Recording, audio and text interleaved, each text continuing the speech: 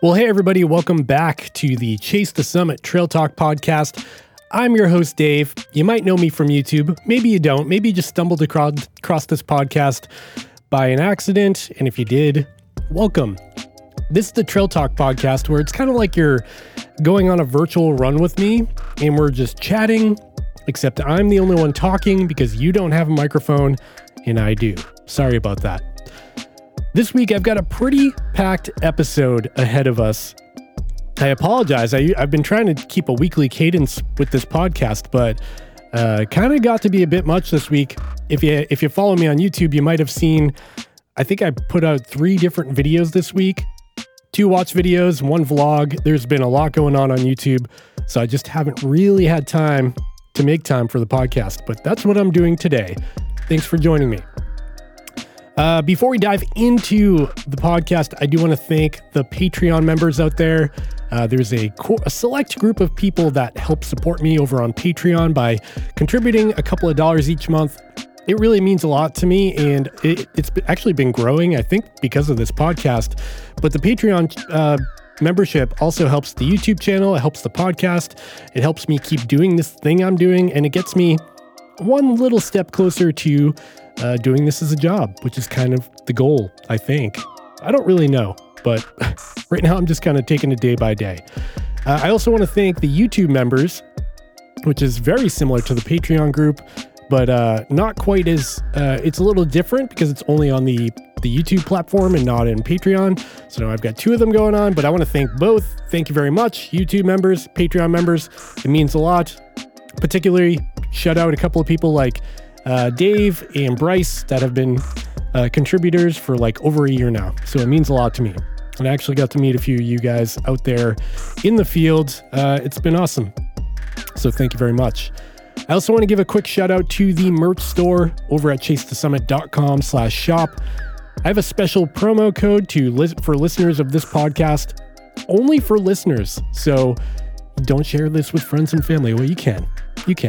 But this promo code is only for listeners, and I don't publish it anywhere. So if you type in the code LISTEN10, that's LISTEN10 at checkout, you get 10% off your entire order at chasethesummit.com/shop. We've got hats and t-shirts and sweatshirts and running shirts, and I'm very proud of all the swag we've got over there. It's really cool stuff, so check it out. And finally, I just want to give a quick shout out to the sponsor of this podcast, and that is Liquid IV with their hydration multiplier. It's a little powder. You put it in your water. It tastes really good, and you can get a pretty significant discount of up to 25% off by using discount code Chase the Summit, all one word, at checkout. That's Chase the Summit, all one word, at checkout for 25% off your order. This stuff is really good. I've been using it for years, even before I've been affiliated with them with the podcast. They make good stuff. It tastes really good. I used it at the last race I was at Vermont 100. I use it all the time. Even if, you have too many glasses of wine one night, the next morning, some Liquid IV goes a long way. So it's really useful stuff, and not just for like athletic endeavors, just for day-to-day life, low in calories and really hydrating stuff. So check out the links in the show notes down below. I forgot to mention the Patreon link is down there as well at the bottom of the show notes. So check those out. Now that I've wasted 3 minutes of your day with my plugs, they're plugs I care about, so I didn't waste your time. Let's get into some of the other stuff. I want to just quickly talk about some behind the scenes, what's going on with me right now. People seem to like my struggles, so I guess I'll just talk about that.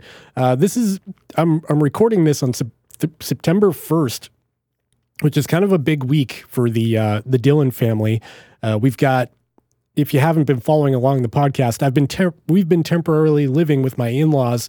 That's 4 kids, a dog, 2 adults, and then her parents. There's them, 2 adults there, and they also have a huge Bernese Mountain Dog. So we have 2 dogs, 4 adults, 4 kids, and a partridge in a pear tree. There's a lot going on in the house. But while that's going on, work, my real job, mechanical engineering is what I do as a profession, has been bananas. We're developing a new robot. That's what I do, which sounds kind of crazy to say out loud. But yeah, that's been equally as crazy. And for the past year or so, I've been remote, which has been really nice. Like I've just been working out of my house basically almost 100% of the time. But recently I've been going into the office more and more, which has made life pretty challenging in the Dillon house with, my wife and I training. She is also a runner and into fitness. So we need our me time to do that. But then also, just picking up the kids from, daycare and preschool. And now this week we have the kids' first day of real school. 2 of the boys are in elementary school. And every day we actually have to drive them to our new house that's being built to get them on the bus, like their new bus, because we're going to be moving into that house soon. So every morning it's like this rat race of like, feed the breakfast, get them in the car, drive to the bus stop, get them out of the car, drop the kid at daycare, drop the other kid at preschool. It's totally crazy. It's chaos every morning. So there's been a lot. And then on top of that, we've had some product releases this week on YouTube. So I've been making videos for that. And that's what's going on with me. I hope you understand why I've been late on the podcast this week. So that's all to say in terms of training for me. I've been taking kind of a hit. I think last week I squeezed out 19 miles, which I wasn't too proud of. It's just like finding the time has been really rough for the past week or so. And this week has been pretty tough too. So I'm going to try to make it count this weekend and try to get some long miles in to start boosting them back up, because we have a race right around the corner. I have a race right around the corner. Couple of weeks. I think it's September 8th is the Trail Animals Running Club Fall Classic, which is a 50K that both my wife and I are going to be trying to run. Hopefully that works out. My training has not been great for that, but we'll see. I've done more with less. So I'm definitely not going to win. I'm not going to set a PR, but I should cross that finish line after 32 miles or so. Okay. I also wanted to reach out to the listeners of this podcast. If you're a regular here, if you've got any ideas for like a co-host or a guest or anybody, make sure to go over to the Instagram. That's at Chase the Summit. I have that linked in the show notes as well. If you want to hear anybody on this podcast, I've gotten a few ideas, a couple of suggestions, nothing rock solid. To be honest, I'm not a great interviewer, but I'm trying to get better at it. And so, make some suggestions and maybe I'll follow up on it. To be honest, though, it's just really easy to make these kind of rant podcasts with just myself. So I might just continue to keep doing this, but it would be cool to get some other people involved as well. Another goal I have coming up is every year up here in New England, I live in Massachusetts, if you didn't know that, we have a couple of big runs in the mountains in New Hampshire, which is about an hour and a half to 2 hours away. One is called the Pemi Loop, which is actually short for the Pemigewasset Loop. Hard to say. That's an old Native American tribe that used to live around here, is the title of that. And then there's another one called the Prezi Traverse or the Presidential Traverse. And these are two like iconic trail runs in the White Mountains of New Hampshire that historically I've tried to do at least once every year. And I've done that successfully like the past 7 years in a row. This year, I haven't done either one yet. I actually haven't really gotten up to the mountains at all because I've been so busy and I've just been running locally. But I got to get that on the calendar. And it goes back to my point I talked about a couple of podcasts ago is, races are great, but they tend to get in the way of like personal projects like those because these are not, easy feats. Like the Pemi Loop is 32 miles and 10,000 feet of elevation gain, but it's also in like super rugged terrain where you're like crawling up and down rock scree and it's pretty gnarly. So I want to get out there and do that in the Prezi Traverse, which is about 20 miles and like 9,000 feet of gain, but that's the presidential range, which if you're unaware is kind of coined as the hardest part of the Appalachian Trail. It's really rugged above tree line. You can get some real nasty weather up there, super windy. So these are two things that are still on my to-do list this year. And I'd like to do them, and it would be cool to document them for YouTube as well. So stay tuned for that. I haven't done them yet, but I got to get them on the calendar, man. It's really driving me crazy. Pivoting into sort of a news topic here is UTMB, the Ultra Trail Mont Blanc, just happened last week, and some really incredible athletes out there this year. Of course, if you haven't heard by now, Kilian Jornet just totally crushed UTMB this year. He finished in 19 hours and 49 minutes, beating his personal best, or the FKT, the fastest known time, by 30 minutes. So this is the first time the UTMB went under 20 hours, which is bananas. So if you're unaware, UTMB is about 106 miles, I think, and it's got a ton of elevation gain. You're at altitude. You're on top of giant mountains. It's totally crazy and absolutely beautiful out there. And I got to say, the coverage that UTMB provided live on the YouTube channel was absolutely amazing. They had drones in the sky, live feed from drones. They had people running on the ground with gimbals, and in really good picture quality too. I don't even know how they had such good internet connection out there, because it's really out there, and really quite amazing. And UTMB, there's something about it that's so special. It's like the Super Bowl of ultra running out there, and thousands of people crowd around the finish line. It's really something amazing. Here in the States, we have Western States, which is kind of our biggest ultra marathon, between that and Leadville. And there's big crowds there, but UTMB is on a whole different level. There's thousands of people, the whole community comes out for it. People are cheering people on, running along with the runners. It's a huge deal. So really incredible to watch live on YouTube. I tried to catch as much of it as I could. And Kilian just totally destroyed. Kilian Jornet, incredible athlete, totally destroyed it with 19 hours and 49 minutes. Other top performances for the men, we had Kilian Jornet. We also had Matthew Blanchard at 19:54. So he was only 5 minutes behind Kilian. And if Kilian didn't run, would have won and again set the course record under 20 hours. So really impressive by him.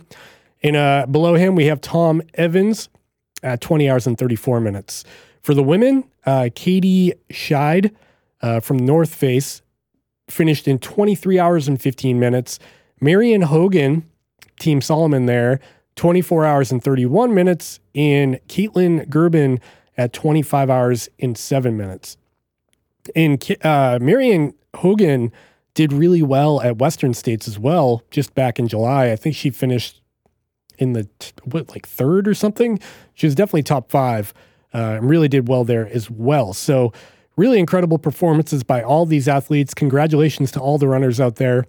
That is a huge bucket list item for me to see UTMB in person someday. So if there's any sponsors out there that want to help me get to UTMB, go ahead and reach out. Drop me a DM in my inbox. I'd love to hear from you. Okay, moving into the fitness tech news side of things. Got lots of topics this week. First up, I want to talk about a couple of things I'm actively testing right now because they're kind of new. You might be interested. We've got the circular ring, and if you haven't heard about this, this is basically a clone of what the Oura Ring is. It's a ring, a literal ring you wear on your finger that when you order, a sizing kit comes out with these fake plastic rings that you try on, and then you choose the best size for you. Then they ship you the real ring. Now, Circular is a new company. They're still up and coming. The software isn't fully baked yet. And so my interaction with them has been really strange. They basically pinged me on Instagram. They wanted me to review their ring, but it was funny because they weren't offering a free ring. They still wanted me to buy it for $300 or whatever. And so I was a little hesitant because, first of all, I'm not a rich man. I don't make a ton of money off this YouTube and podcast situation. But second of all, it didn't, the whole software, hardware thing doesn't, from the outside, it doesn't look totally fully baked. So I was a little hesitant to spend money on it. Anyways, we went back and forth a few times, and I ended up just going for it. I thought it might be an interesting test to see how it compares to something like the Oura Ring. And so I got the sizing kit. They sent that out really quick.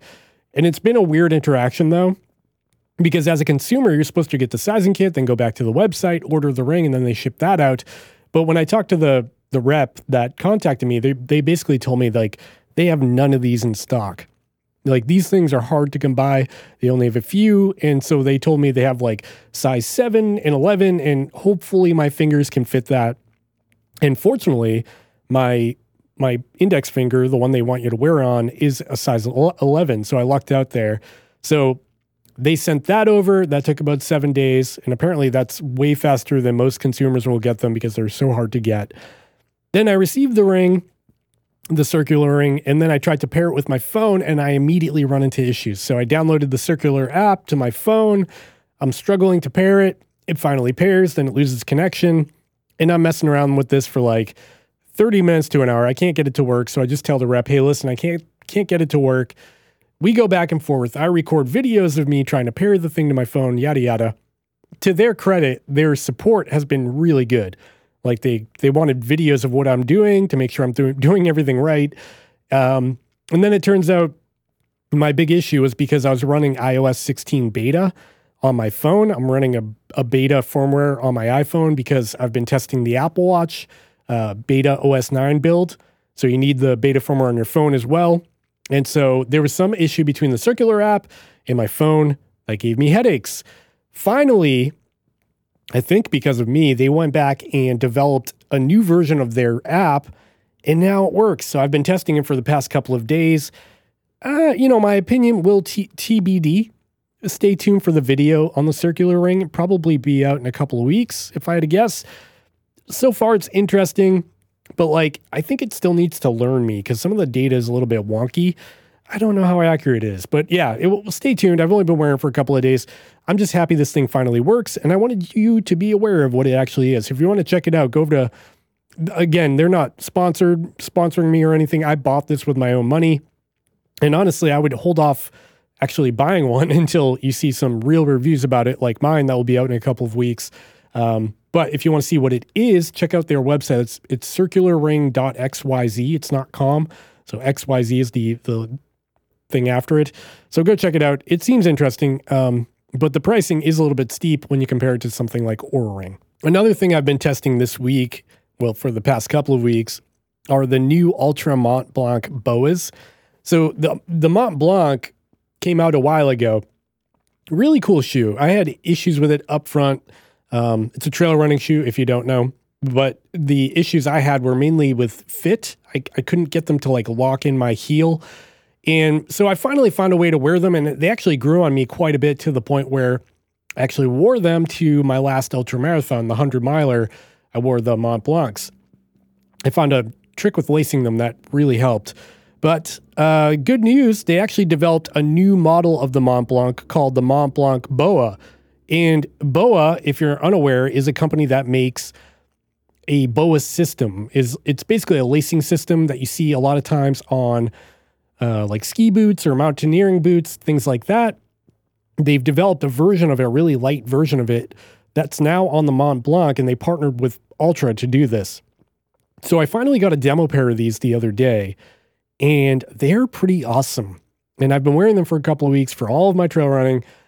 They basically solved the issue I had with the fit by there's two dials. So one dial controls the front of your foot, like how tight that is.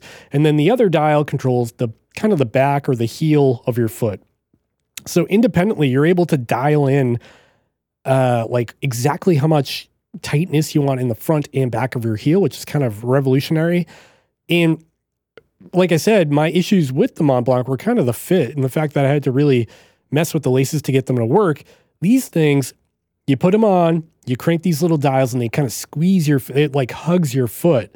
It's really nice. So I'll definitely have a video out very soon on those. I'm hoping that might be the next one I work on unless something pops up. So you might see that next week. But so far, I'm really digging them. I probably just spoiled the whole review, but there's a lot less people listening to this than watching my YouTube channel. So I guess you get a little bit of a spoiler. I hope you still watch the video.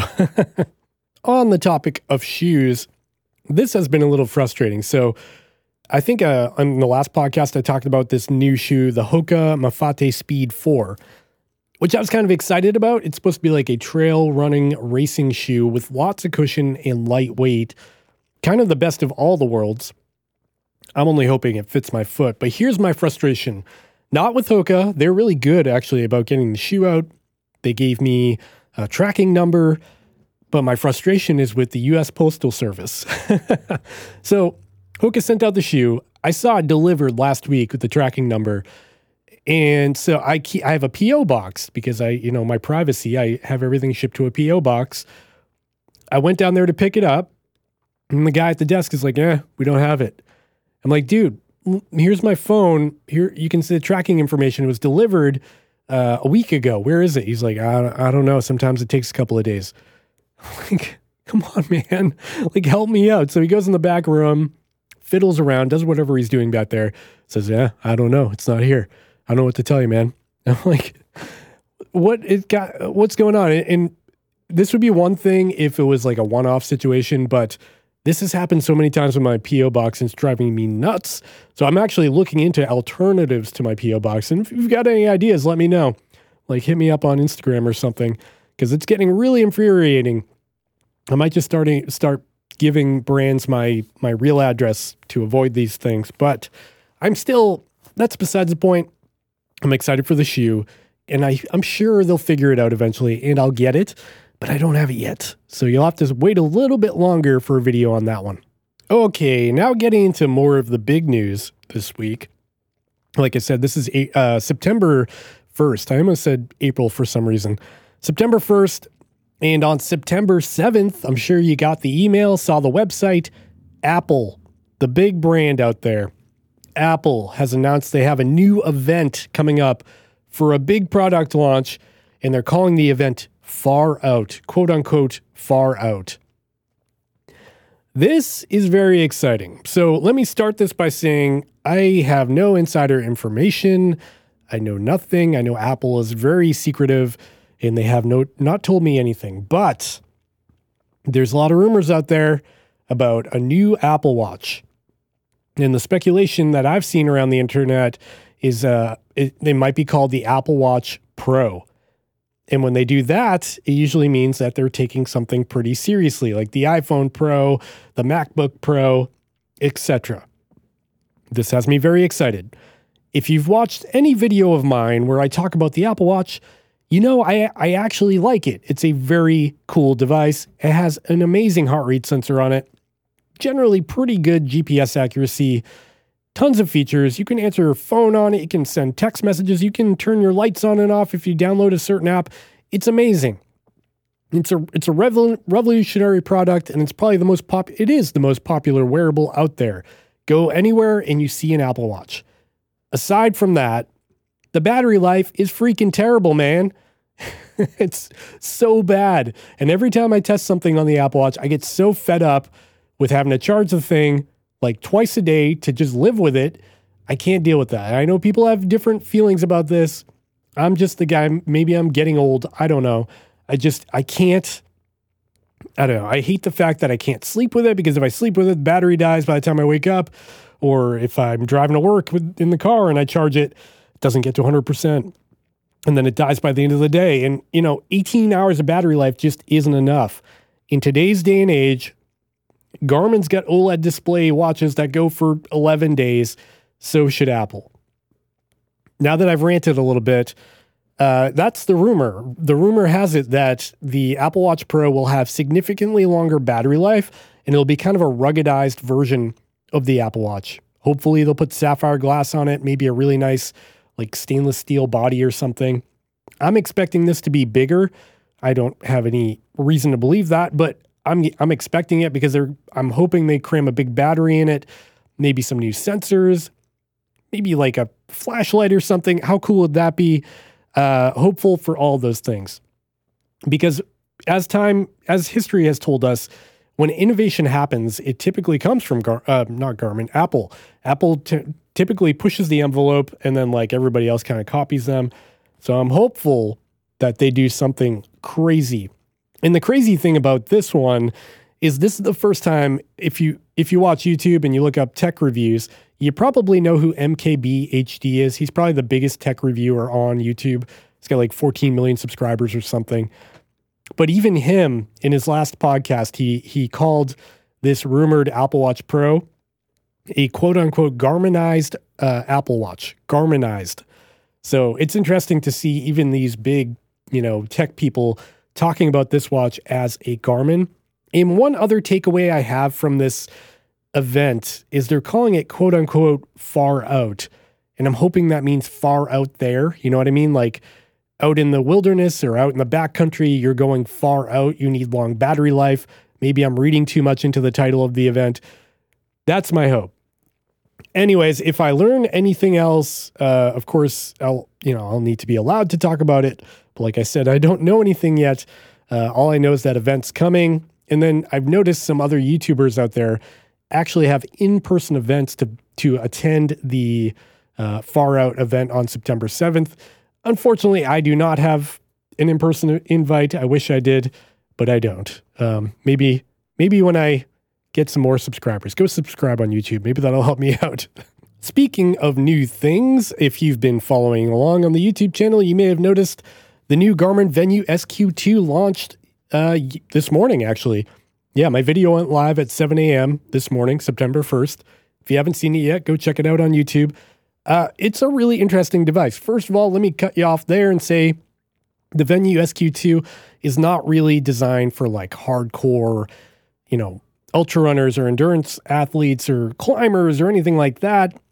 It's really an everyday wellness watch. It's akin to something like an Apple Watch SE, basic wellness tracking, sleep tracking, but it's got a few tricks up its sleeve.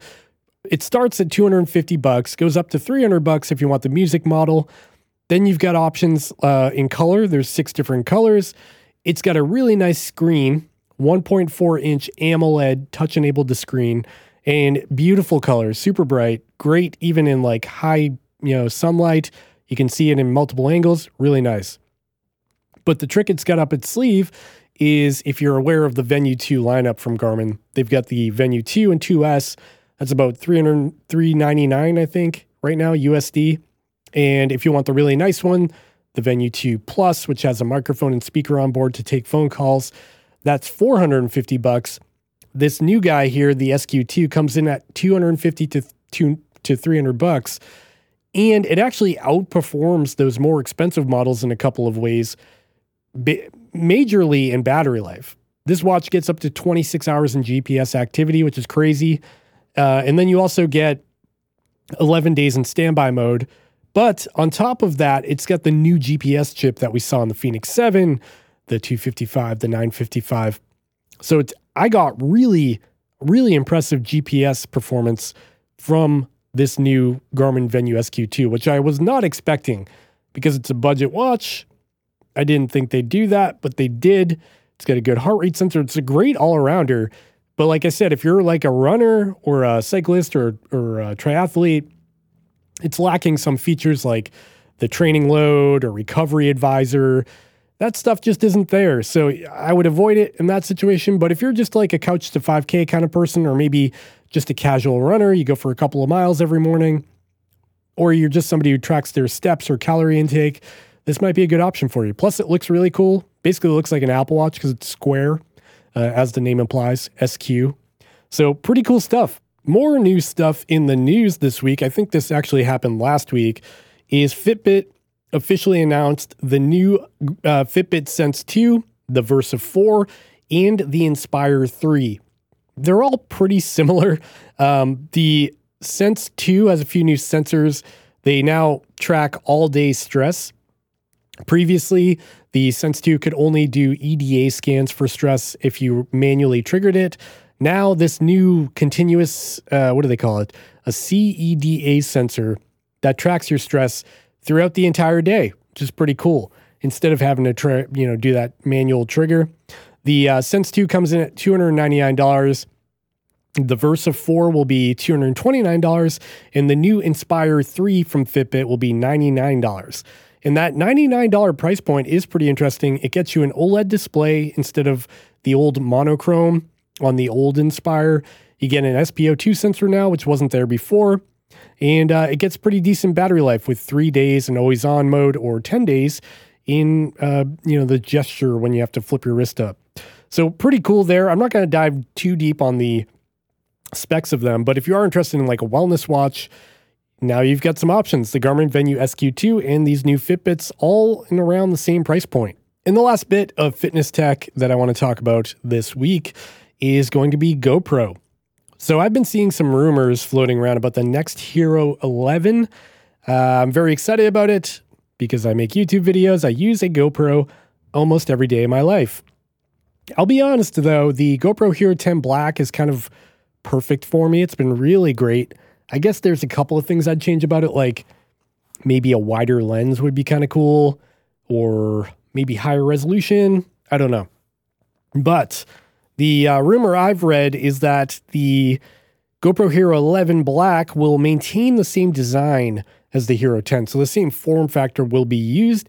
It seems like they're only going to revise the sensor to maybe provide better frame rates or resolution.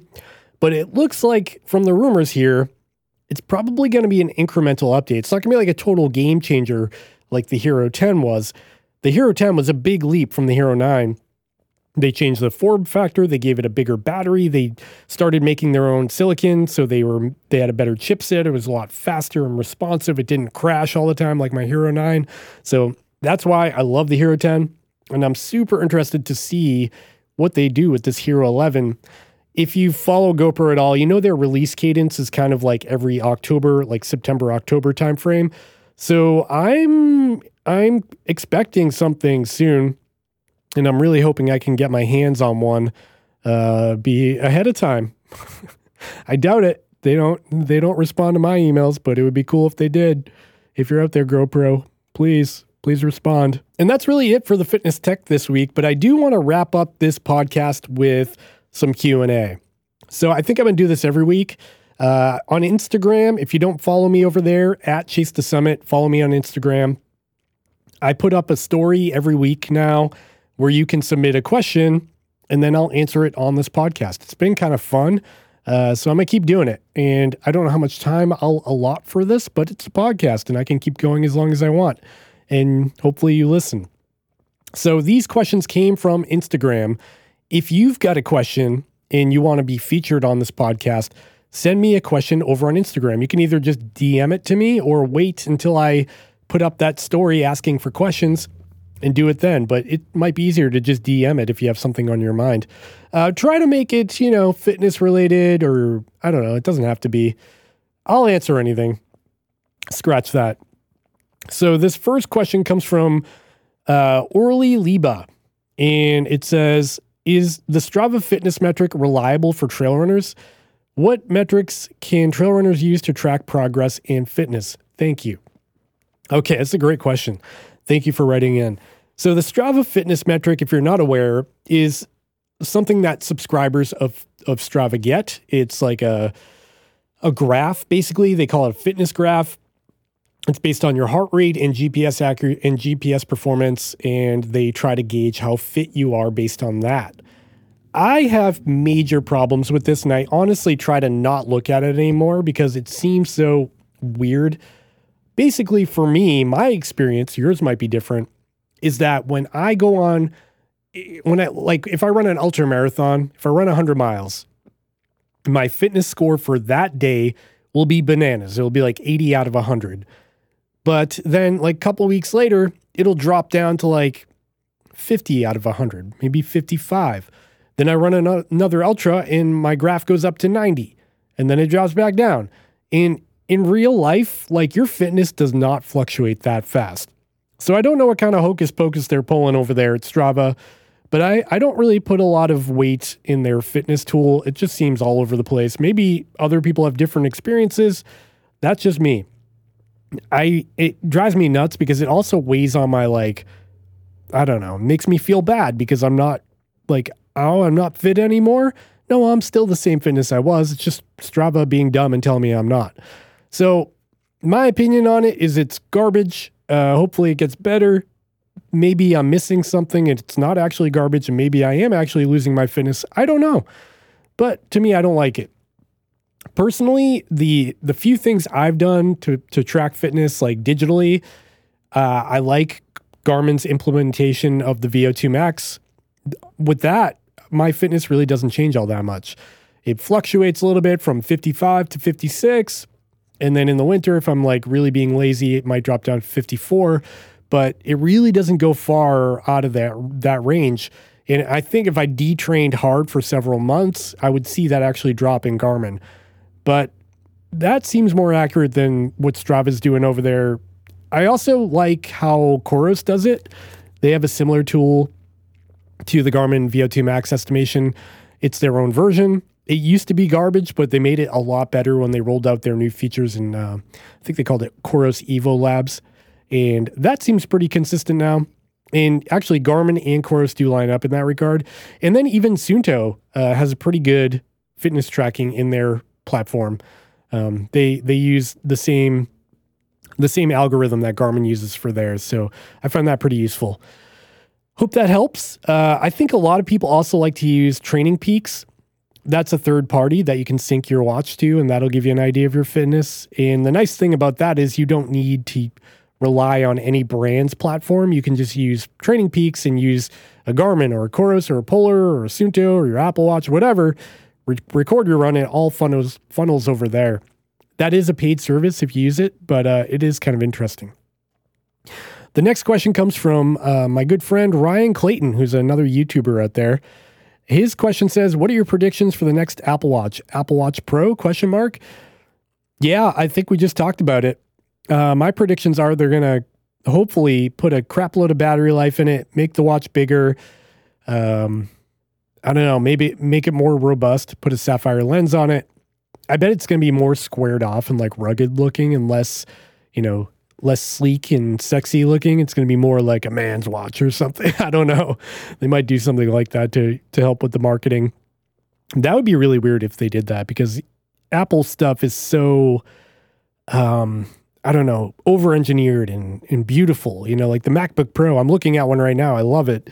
Is a beautiful piece of technology with brushed aluminum and everything. I wonder what they're going to do with this next Apple Watch. If it's actually going to look rugged, or they're going to stick to that elegant kind of style. That would be interesting. The next question comes from Ben Russell Fitness. He asks, what's your favorite trail shoe right now? I've got so many that I like right now. I think if I have to pick a favorite, it's going to be the Ultra Mont Blanc Boa that I just got, just because I'm really having fun with those. But I also really, really, really like the Hoka Tecton X. I've been wearing that a lot. It's a very expensive shoe, but man, I feel like Kilian Jornet when I wear that thing, even though he's not even a Salomon athlete. It makes me feel fast, and I'm not that fast of a person. So I do enjoy that as well. I'll give you those, my top twos. Hopefully that Hoka Mafate Speed 4 comes in, and I might join them. We don't know yet. The next question comes from I am Floco. Bad pronunciation there. If you run and it's not recorded, is it still fun? ? Oh man, I think he's indicating like if you didn't record it on your watch. I've heard this mentioned a lot. Like, are we overcomplicating it with GPS watches? Probably, but they are fun. I think, maybe that would be a good like mental experiment. Just start running without a watch for a couple of weeks and go on intuition on how my body feels and how far I'm going. And then, see how that compares, like A/B test against having a watch on my wrist that's always telling me how far I've run and reminding me that I suck. Maybe that's a good test. I'll have to try that. But that would mean, cutting off my ties with all these watches for a couple of weeks, and then what would I even post on YouTube if I wasn't wearing a watch? So, yes, I think it's still fun. To answer your question, yes, it's still fun. And I think it's probably healthy to test the waters before you commit to these tech things, because you don't really need them. Like, they're not actually making us a better runner. They're just convenient. They tell you your distance and pace and potentially can keep you from getting lost, but you don't need one. Hope that answers your question.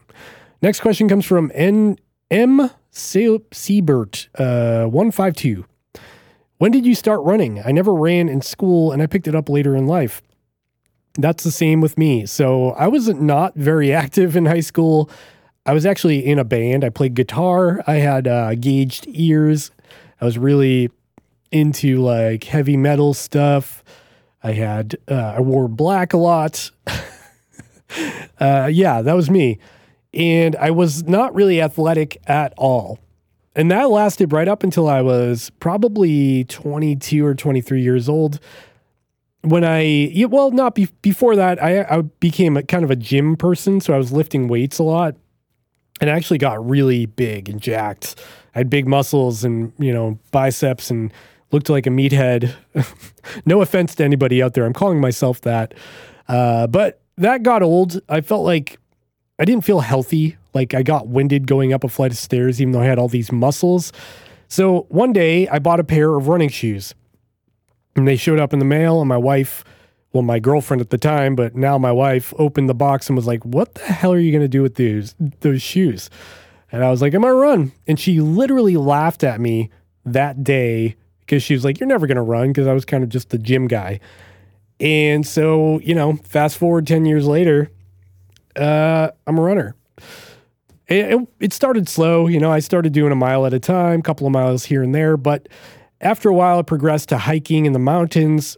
And then I got into trail running, and that just changed everything. So I think it really hit me at when I was 24 or 25, I started really getting into it. And then by the time I was 26, I was, I think I started running ultras at that point. Maybe not. Maybe it was later than that. My timeline is all screwed up here, and I'm not going to fact check anything here. I'm just going to shoot from the hip and hope that's right. Thanks for the question. Frank's Tactical says, trail runners versus road runners. What's the difference? Great question. So typically in a trail runner, you're going to have a more robust, a more durable upper, the fabric on the top of the shoe is going to be more durable. But they balance that now with being lightweight versus durable. They'll also be a little bit more protective around the lower part of the upper, where there's overlays where a rock might hit you or something. Another big difference is going to be the material in the midsole. You're going to find that it's going to be cushioned, but sometimes they'll put a dual layer in there, like a cushion layer and then a hard layer to prevent any rocks from poking through. Some trail shoes will actually have a rock plate in there. That's like a piece of plastic or thin piece of plastic to protect you from rocks penetrating and getting into your foot. And then on the outsoles, of course, you're going to see that a trail shoe is more rugged. It's got big claws on it to grab the ground and give you better traction. But more importantly is the compound of that rubber. On a trail shoe, you want that to be nice and sticky and soft. So when you're going up a steep rock face, you can grab that rock with the shoe. On a road shoe, it's going to be more stiff and hard because you need it to be more durable, since you're 100% of the time, on road where you're basically running on sandpaper, wearing away the bottom of your shoe. On a trail shoe, it's going to be more soft. So if you run on the road with your trail shoe, nothing wrong with that. You can do that. But you're going to greatly diminish the life expectancy of that trail shoe because the sole is typically softer. Because it's expected that you're more on dirt and rocks and things like that and not on pavement, which is, I think, something a lot of people don't realize. Maybe they buy trail shoes for road running and then quickly realize they've destroyed their trail shoes quickly. Hope that answers your question. I'm not a shoe expert, but that's my take on it. G Ryan 83 says, what are some 100 milers that you want to run? Well, I already talked about UTMB at the beginning of this podcast. UTMB would be my top pick. If I got to pick one ultramarathon out of any in the world, UTMB. Second would obviously be Western States. It's so overhyped now, but I just feel like it should be on my bucket list. That would be super cool. Leadville is another top one. Other than the obvious, those three, I think I really want to try. It's not a 100 mile. It's one of the 200 miles, the Bigfoot 200.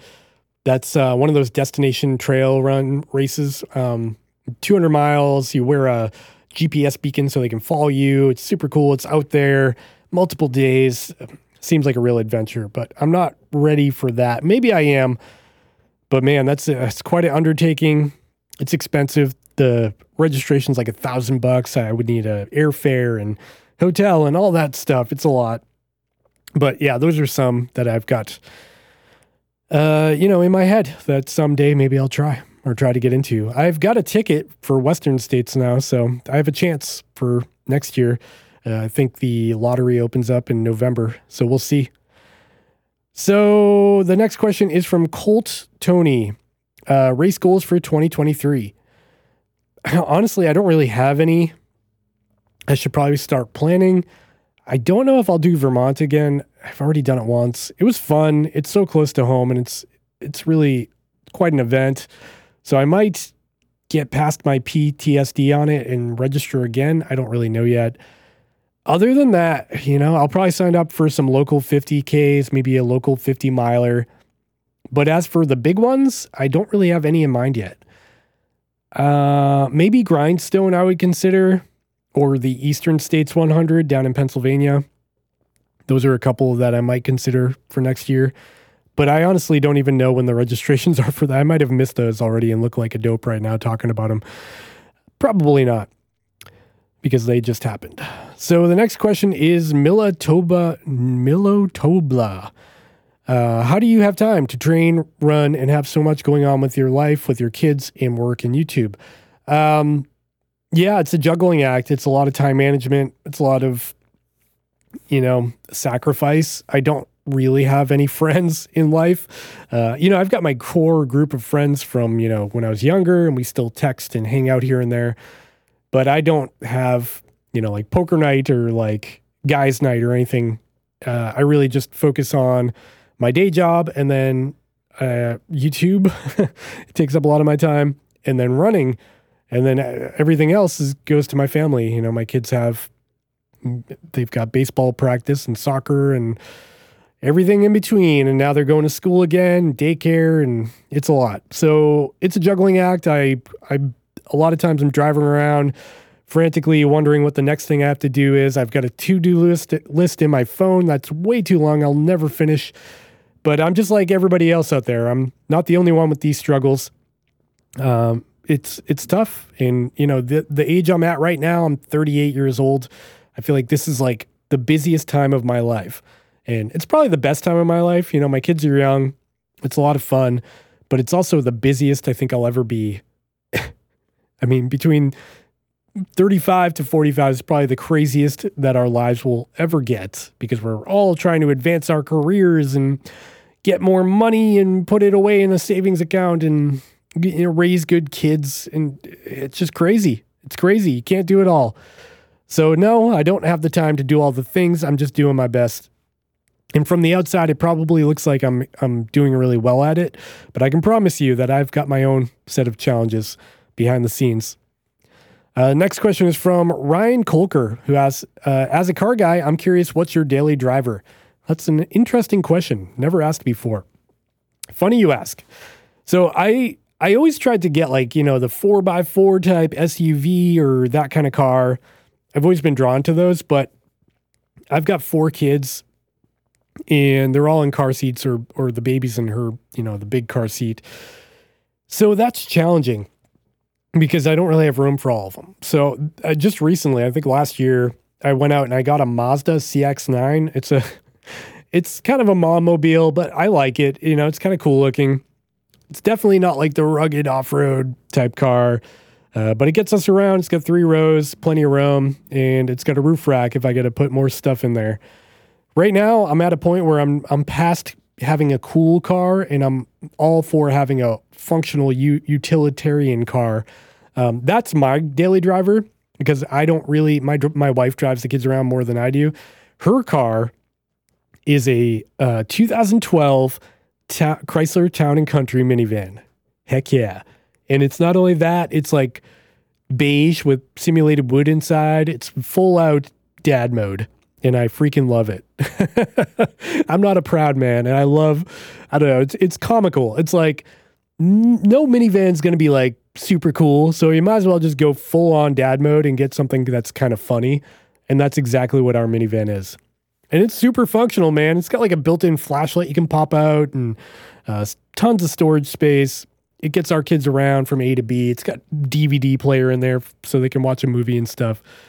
Yeah. Why am I talking about this on my Chase to Summit podcast? I guess it applies. I'm chasing summits in my minivan. Next question comes from Nathan Medina. What is the best Garmin watch in your opinion with full functionality without having heavy weight? I would go with the Garmin Forerunner 955. Just came out a couple of months ago. It's everything that you want, and it weighs not a lot. I've got one on my wrist right now. I love it. The only downside is I wish I had a sapphire lens. I wish Garmin would make a lightweight watch with a sapphire lens, because it would really, I hate scratches on my lenses, and the Gorilla Glass is good. It's just not like bomb proof like sapphire is. Other than that, it's a really great watch, and it's got mapping, navigation, great battery life, great GPS performance. It's a really good all-arounder, and it's half the price of a Fenix 7 if you went with like the titanium or the Enduro or something like that. At $500, it's a really good deal. And by the way, I'll link I'll link videos and links to these products in the description down below, or the show notes, so go check those out if you're interested. What's the reason, this is from BobSell21, what's the reason you started trail running? I think I got into this a few questions ago, but basically, I was heavy into hiking for a while before I had kids. Then we had kids, and it turned out I couldn't set a lot of time to go hiking. So I actually got into trail running through necessity. I wanted to do these big backpacking trips. I just didn't have time for multi-day trips. So I tried to cram them all into one day by trail running. And I started pretty slow on local trails, and then I worked my way up to longer distances and 24-hour events and things like that. But that's really what got me going. Plus, I love being out there in the woods. It's really like my medicine, my meditation. It grounds me. So I try to get out there as much as possible, and that's what I enjoy doing. But like I said, the running aspect came later because I needed to get home for dinner or whatever. The next question is from Seth Play Official. Seth Play Official. What do you think about when you run? Great question. I think about all sorts of things. It's weird. I think on shorter runs, I'm probably thinking about like, what's my to-do list? What I have to do for work, or what I owe, or some bill I didn't pay or something. But a lot of times I can drop into like a flow state where I'm only thinking about my next footstep. And that is really the goal for me, to get there. Because if you hit that flow state where you're just kind of cruising on the trail, the wind's blowing, it's sunny out, no bugs, and you're just locked into feeling your feet hitting the ground, you're looking forward, and you just zoned out. That is my goal. But a lot of times I can't get there. Sometimes I do, and it's a beautiful run. But other times I can't get there. And then other times, this is a weird twist, is like later in an ultra marathon when I'm running really far, 24 hours or more, I get really emotional. It's very strange. Like I start thinking about my kids and why I'm not with them and what am I doing out here? And those thoughts can come into my head. It's very complex, and maybe I need a doctor. I don't know, but it's a weird mix. And that might be just a psychological thing that happens when you're, 24 hours into an ultra marathon. But that's really it. Hope that answers your question. Next question comes from a Patreon member. Thanks. Torbjorn HB. From your first YouTube video to now, did you expect that you would come this far? That's an interesting question. First of all, I don't know how far I actually am.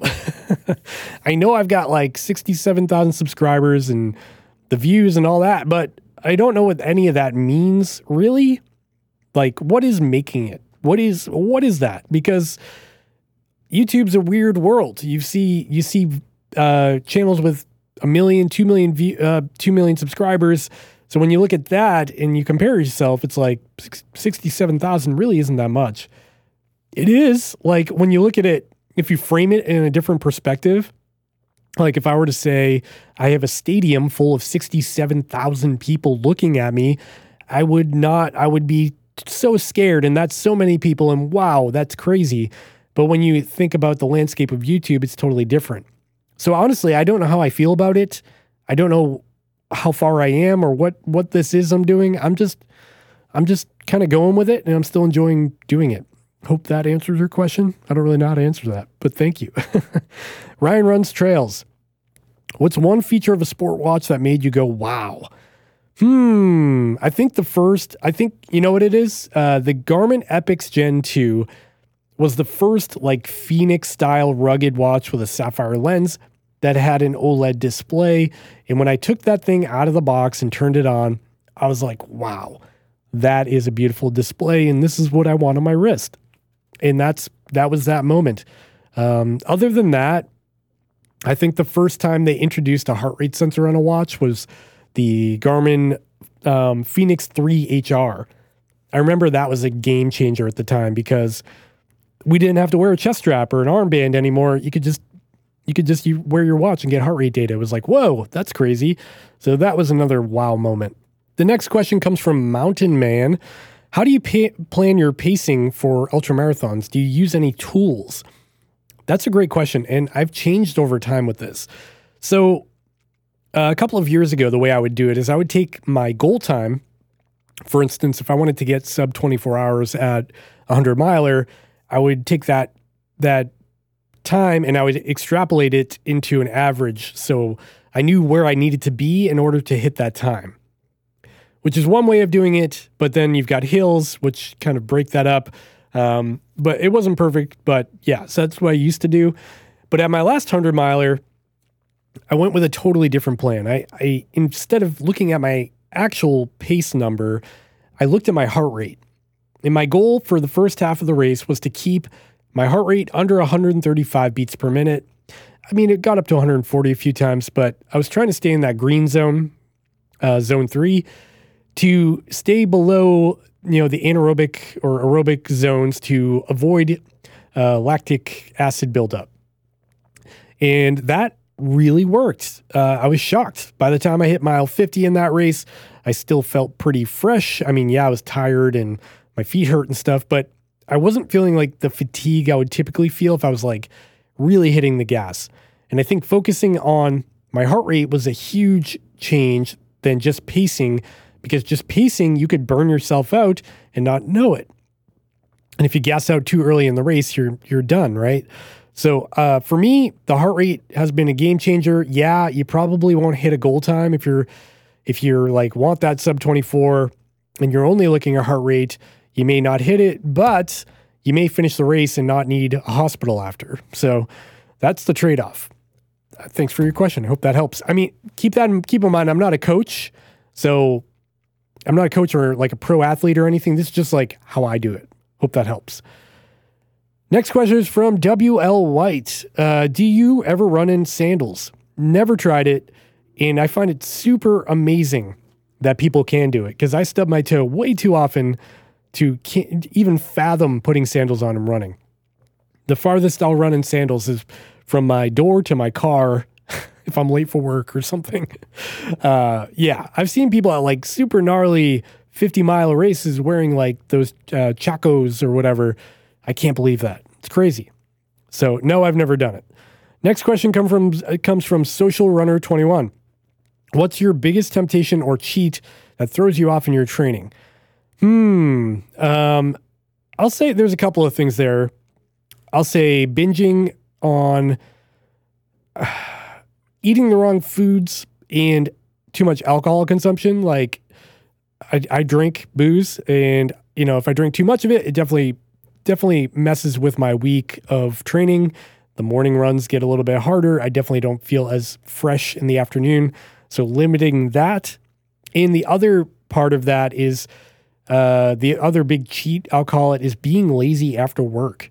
Like if I work a full day at my 9-to-5 job in the office and then I get home, take off my shoes, and I'm like just toast, but not physically. It's more of a mental thing because I have a desk job. I just don't want to run, man. Like I don't want to lace up my shoes and get out there. My kids are around, we're eating dinner. It's just like, it's a wind down time. So it's really hard for me to be like, okay, I'm going for a run, especially now that we're entering into September. The days are getting shorter. It gets darker quicker. It's been a challenge. And that's really the hardest thing for me, is just getting motivation at the end of the day. After I've already had a full day, especially when the baby wakes up early at 5 a.m., and, I've already been awake since 4 or 5 a.m. and I've had my full day of work, and now I have to run? Really? That's the challenge. So that's really it for me. Hope that answers your question. Hope that wasn't too much of a complaint. Next question is, what are some of your suggestions for balancing family time, training, and work? I would say scheduling. If you can schedule out, like, here's my long run day, here's, when I want to do strength training or cross training. And then the other part of this is being supportive of your partner's goals. Like if you live with somebody who helps with your kids, and you can work out a way where you support them and then they can provide support back, it feels like a give and take relationship more. If you're just giving all the time and you're the one watching the kids and you're doing this and that while your significant other is out there in the woods on a 50-mile run, you're going to feel pretty, annoyed by that. So you need to provide some support for what they want to do. And it doesn't have to be even an athletic endeavor. It could be they want to go to a cooking class, or they want to get a glass of wine with their friend after work, or they want to do something and they need your help to get there. Helping them will help you, because if you can get them to do their thing, they'll let you do your thing. And I find that's what helps with my wife and I the most is it's a give and take. I try to provide what I can, as much support as I can for her, and she will reciprocate and let me do my thing. Hope that helps. It's probably pretty obvious advice, but that's what works for me. Other than that, it's a total cluster around here. Mike Elkins asks, what's your typical hydration and nutrition plan for running 100 miles? And what are your favorite foods? So the hydration and nutrition plan is very personal for each runner, I think. What works for me is a lot of salt. So I typically, right from the starting line, I'll start taking in Tailwind, which is a hydration mix. I'll also take in Liquid IV, which is the sponsor of this podcast, like I talked about at the beginning. And those two have a ton of sodium and electrolytes. And I actually go back and forth between them because Tailwind has a bunch of calories. It's like 300 calories a serving. Liquid IV doesn't have a lot of calories. It's like 50. And so if I feel like I need more calories, I'll go to Liquid IV. I'll go to Tailwind. And if I feel like I just need a boost in electrolytes, I'll go to Liquid IV. That really works wonderfully for me. But at a certain point, those two can get old and you start like feeling the sugar in your throat. And I like real food at that point. And I always reach towards like granola bars, Stinger waffles, Cliff bars, even though that's kind of cliche. I like Cliff bars. The white chocolate macadamia nut is my favorite. I like real foods in that case. But a lot of times for electrolyte and sugar intake, I just rely on a drink. Occasionally, if I'm like in a real bonk, if I'm really down and I feel like I need something, I'll take in a gel or a caffeinated gel, and that can give me a little uplift or a boost. And very rarely I might take in a salt cap. But that's really it. I'd say my favorite food, that's the second part of your question, at an ultra, will typically be at an aid station. At the Vermont 100, my favorite food there, they had a bacon wrapped up in a tortilla that just hit the spot. It was killer. And that was my favorite food there. But I can't really put my finger on one specific favorite food from every ultra I've run. I would say that was one of my top picks, though. That was really good. It went down as a memory. And it happened late at night. Oh, another good one at Vermont was ramen noodles. It was kind of chilly at night. They had some ramen noodles in like a chicken broth or something. And man, that went down. It was warm, salty, and the noodles weren't like fully cooked through, so they were a little bit chewy, and it was just right. Loved it. Sounds kind of gross, but that's that's what worked for me there. That's really all the questions. I think I went really long on that. I apologize. This podcast episode is over an hour long, which I don't usually do, but I had some time today, so I thought I would get all the questions, and I hope that was fun. Let me know if it wasn't fun, and I'll stop doing this. Like I said at the beginning, if you've got any questions that you want answered in this podcast, you want to be featured, you've got maybe a guest idea or a co-host idea, shoot me a message over on Instagram at Chase the Summit. You can DM me, you can tag me, you can use the contact form on my website. That's chasethesummit.com, also linked down below. And finally, shout out to the merch store one more time. If you're listening, use promo code LISTEN10 at checkout and you'll get 10% off your order. And that's really it for this podcast. If you enjoyed it, I would really appreciate it if you gave me a 5-star rating on Spotify or Apple. That really helps this podcast be seen. People recognize it more. If I get more ratings, it's kind of a big deal. So do that. And if you want to help support what I'm doing here, check out the link at the bottom of the description or the show notes for the Patreon group. Because again, Patreon group is a big deal. You help support the podcast. You help me keep turning this microphone on and doing this thing every week. And I find that really helpful. All right, friends, that is really it for the podcast. I know I went long this week, but I wanted to. If you enjoyed the podcast, make sure to follow and subscribe on whatever platform you're listening on. This was a lot of fun. Thanks for the questions, and I'll see you next week. Bye.